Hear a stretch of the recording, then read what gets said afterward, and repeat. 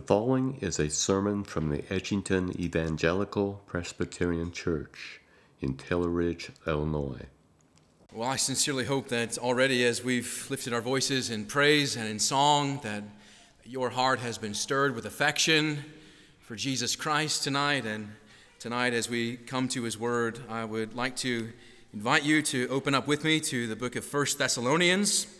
1 Thessalonians in chapter 2. You can reach out your hand for a Bible in the pew rack if you need one, but please do turn with me. It's on page 986. 1 Thessalonians chapter 2. As you're turning there, we are all trying to serve the Lord faithfully, wherever you are, and whatever your ministry context, whatever you do, and we're all constantly being offered that this is the next big ministry model, and this is the next way of doing ministry, and this is the next way to have a healthy and flourishing ministries. We find so many different models, but tonight I want to look at the apostolic model of gospel ministry and what it looks like among the people of God, but most especially the tone of the apostolic ministry among the people of God. I want to hold out collectively for our good what Paul speaks to these dear brothers and sisters in 1 Thessalonians. And so if you've got your Bible ready, let us pray and ask the Spirit of God's help upon us to illuminate our minds that we might know God's Word. Let us pray. Oh Lord God, we hear so many words from so many people, so many opinions, so much thought. And yet, Lord, now we quiet our hearts that we might hear from your word, that you might speak to us in truth. And so, Lord, we call upon your Holy Spirit to come to illuminate our minds and give us understanding. Come and illuminate our hearts. Lord, we pray that as your word is planted within us, that it might find good soil to bear fruit to the glory of your name. And so, Lord, come and speak to your children now, we pray, in the authority of your word, and in the name of Jesus, our Lord, we ask it. Amen. And now, dear friends, hear the word of God from 1 Thessalonians in chapter 2 and the first 12 verses. This is the word of God. For you yourselves know, brothers, that our coming to you was not in vain. But though we had already suffered and had been shamefully treated at Philippi, as you know, we had boldness in our God to declare to you the gospel of God in the midst of much conflict. For our appeal does not spring from error or impurity or any attempt to deceive, but just as we have been approved by God to be entrusted with the gospel, so we speak, not to please man, but to please God who tests our hearts. For we never came with words of flattery, as you know, or with a pretext for greed, God is witness. Nor did we seek glory from people, whether from you or from others, though we could have made demands as apostles of Christ. But we were gentle among you, like a nursing mother taking care of her own children. So being affectionately desirous of you, we were ready to share with you not only the gospel of God, but also our own selves, because you had become very dear to us. For you remember, brothers, our labor and toil. We worked night and day, that we might not be a burden to any of you, while we proclaimed to you the gospel of God. You are witnesses, and God also, how holy and righteous and blameless was our conduct toward you believers.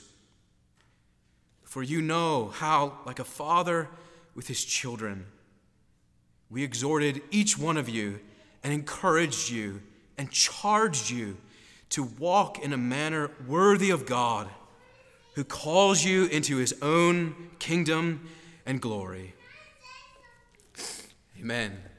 The grass withers and the flower fades, but the word of God abides forever. May he write his eternal truth upon our hearts.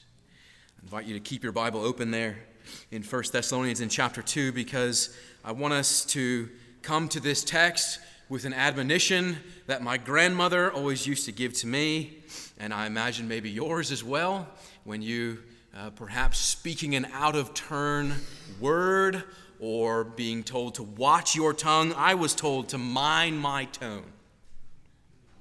Mind your tone. You know what that means.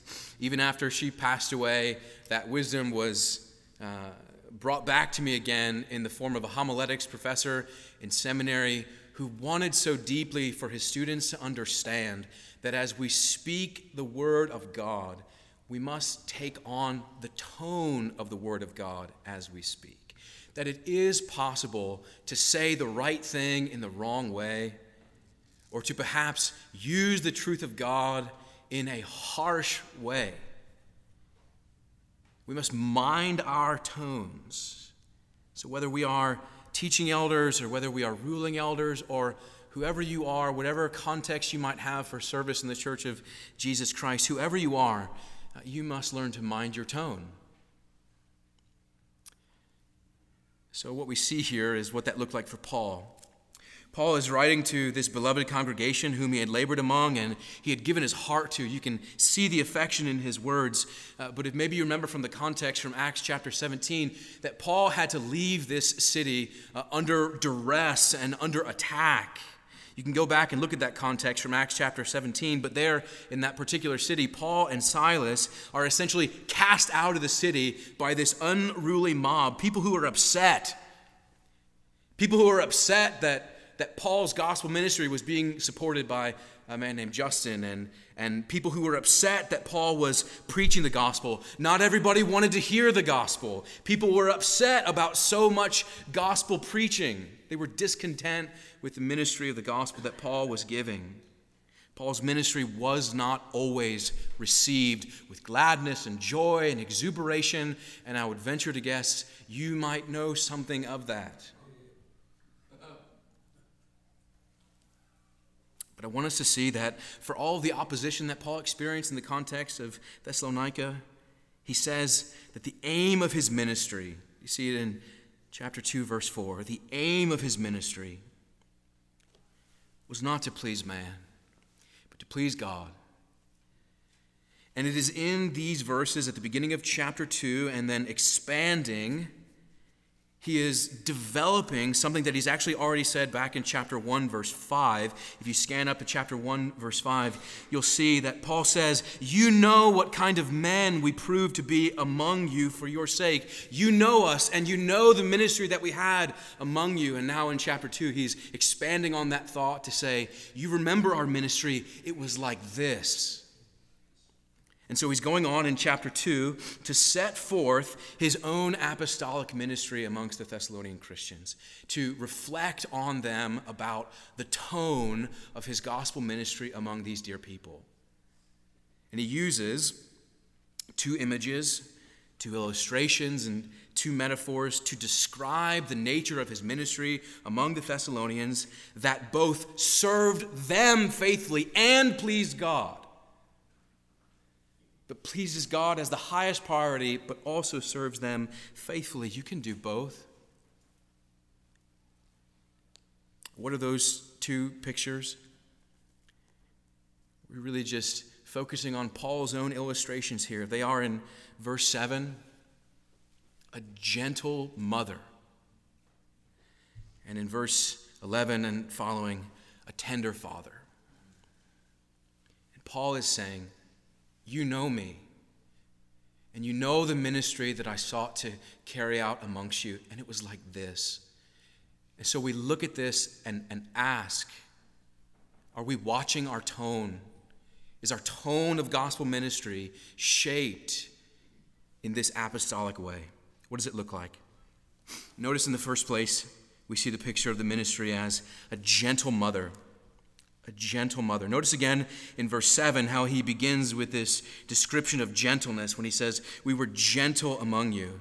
And as he is bringing about the illustration of gentleness of a mother, he is setting up a contrast for what he has already done in the previous verses. He's setting up a contrast for other models of ministry that the Thessalonian Christians were used to before Paul's ministry came to have influence. Paul reminds them of the conflict that had occurred in the city and how his ministry experienced mixed reception. Some people received it. Some people received it with a little bit of uncertainty, but some gladness. Some people were intrigued. Other people disagreed. Other people disagreed so vehemently that they formed a mob to send out the apostles from the city.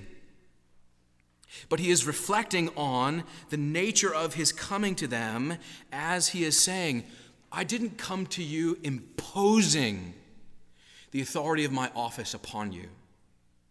I didn't come to you with insistence, and I didn't come to you with the desire for you to bow down to me. I didn't throw my weight around. I didn't have a sense of entitlement. We didn't act that way when we came to you. The contrast is between a heavy-handed, insincere, people-pleasing ministry and the type of ministry that pleases God with the tone of the gospel.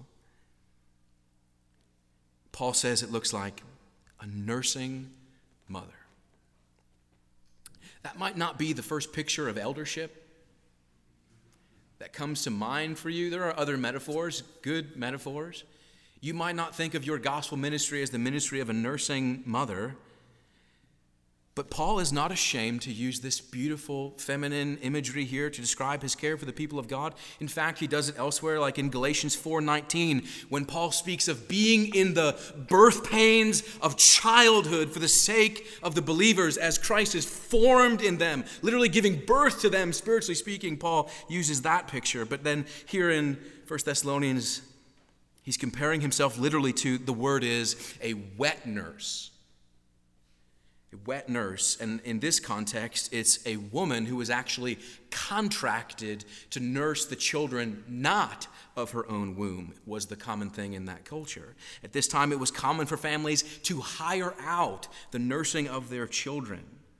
That woman would become responsible for them throughout their early years and even onto their education in such a way that these nursemaids would be something almost like a lifelong influence over the children. But Paul is using this picture, and he is saying that it's not exactly like they were so used to seeing in the culture, because he's saying that his apostolic ministry was not as a hired wet nurse, but rather as one who cares for her own children, which wouldn't have been as common in that time.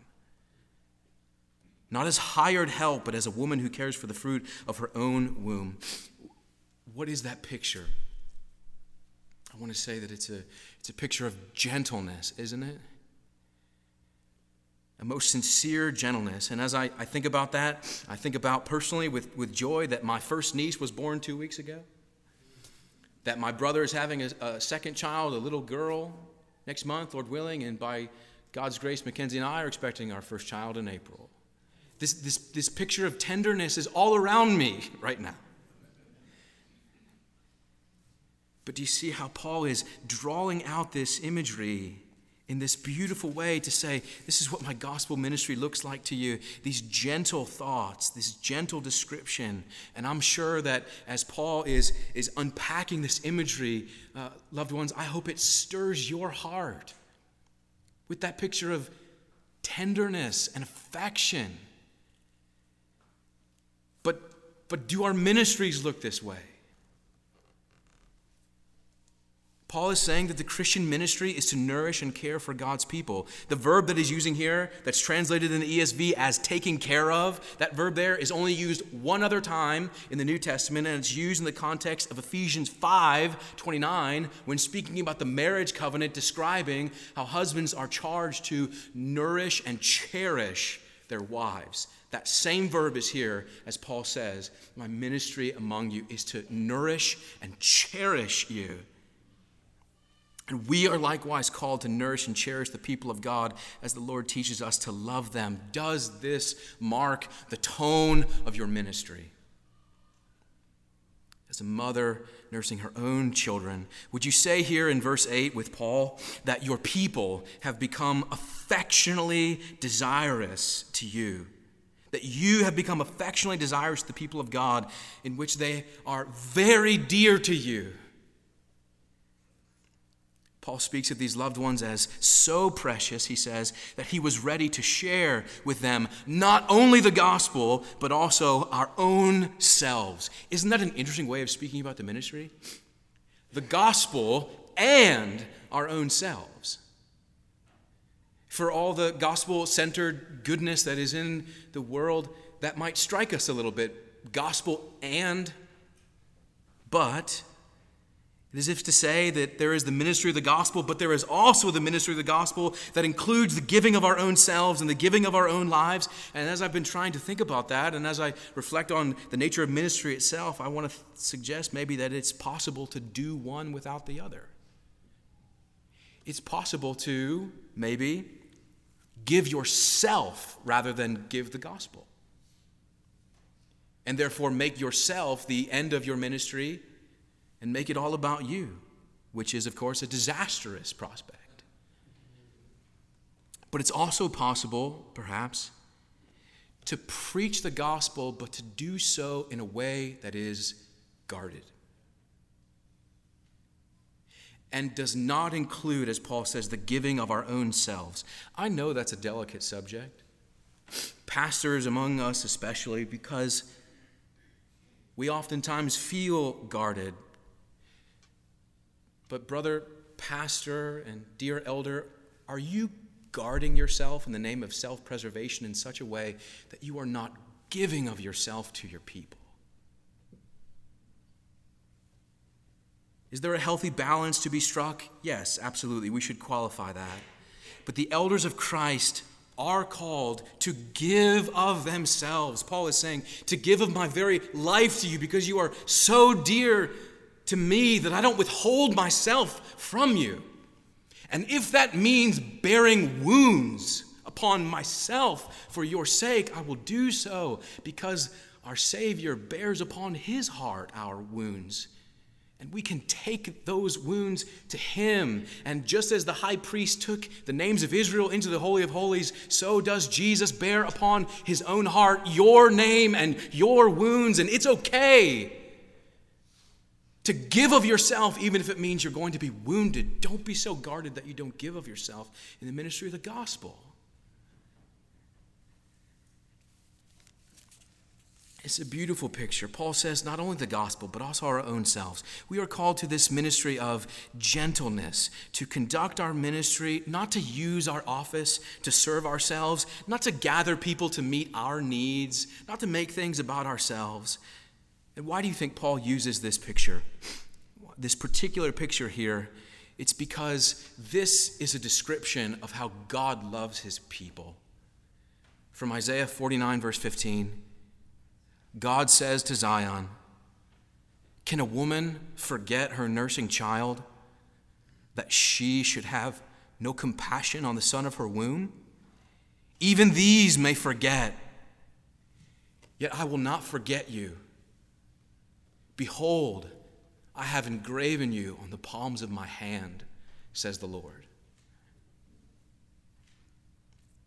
We are to love our people in this way, and when we love our people in the ministry of the gospel like a mother loves her child, we are seeking to love them in the reflection of the way God loves us, and therefore we ought to love them.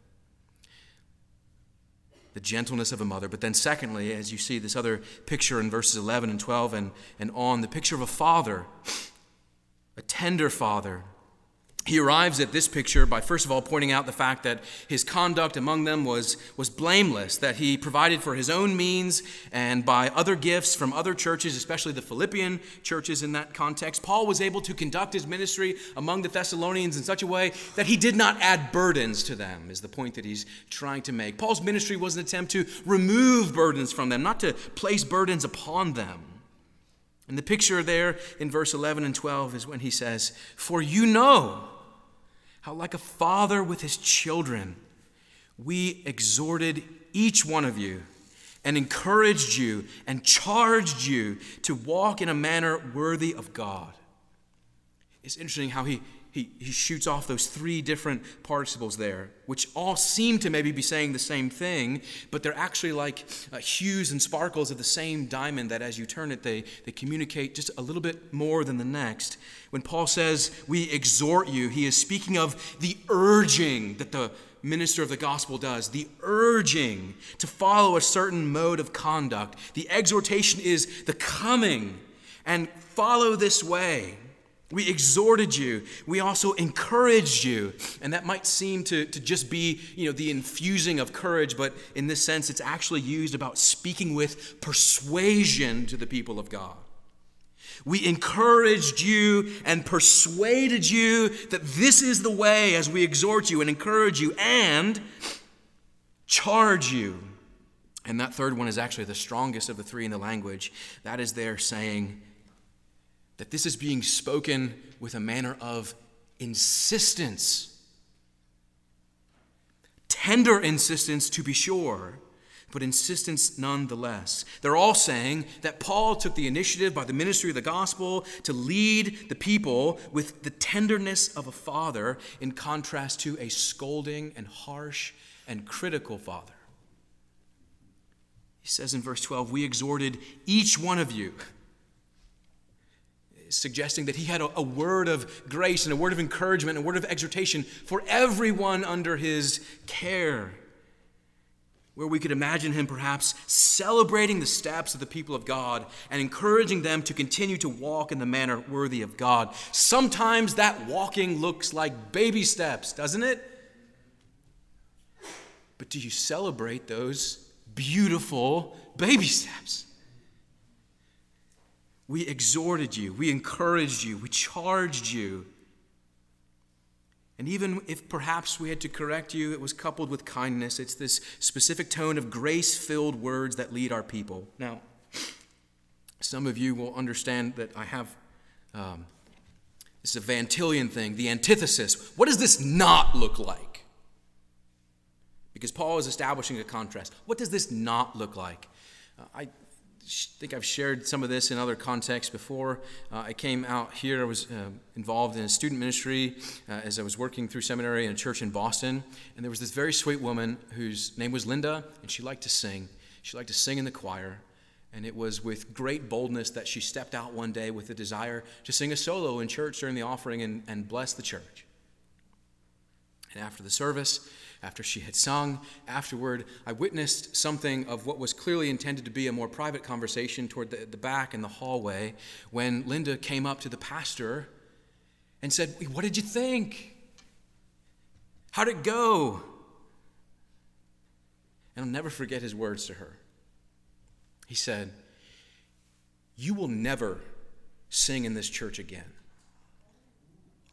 And you only serve at my pleasure." I literally saw life go out of Linda.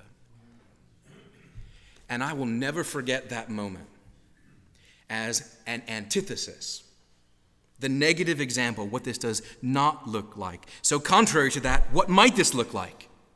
You know the story of Augustine, famous father of the church who writes his spiritual autobiography and Confessions. He doesn't speak much about his father, but he speaks often of his mother, who in caring compassion and prayerfulness loves him. And before Augustine became a Christian, he traveled to Milan to hear one of the most famous preachers of the ancient world preach, Ambrose, and to listen to what he would say. There is a description in the Confessions about Augustine's experience of coming to meet Ambrose, and he writes this: "Ambrose told me how glad he was that I had come to see him. My heart was warmed to him, not at first as a teacher of the truth, but simply as a man who was kind. That man of God received me like a father. Unknown to me, Lord, it was you who led me to him, so that I might be led by him to you." The tenderness of a father.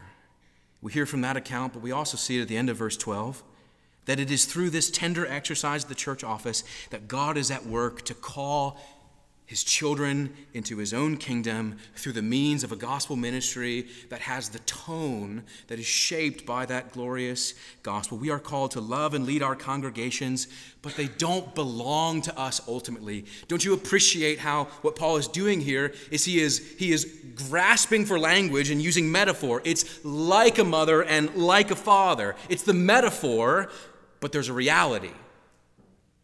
The metaphor is that Paul is like a mother and like a father, but the reality is that God is, through the ministry of the gospel, calling people into his glorious kingdom, the ultimate reality here. And so this is the summary of what Paul is saying here. All of this is saying what he has said elsewhere. Do you remember what he said to Timothy in 1 Timothy chapter 1, verse 5? That the aim of our charge is love.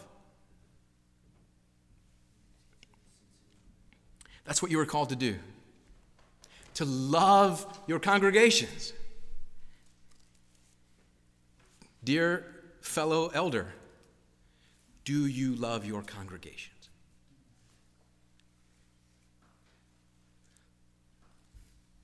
Are your people precious to you?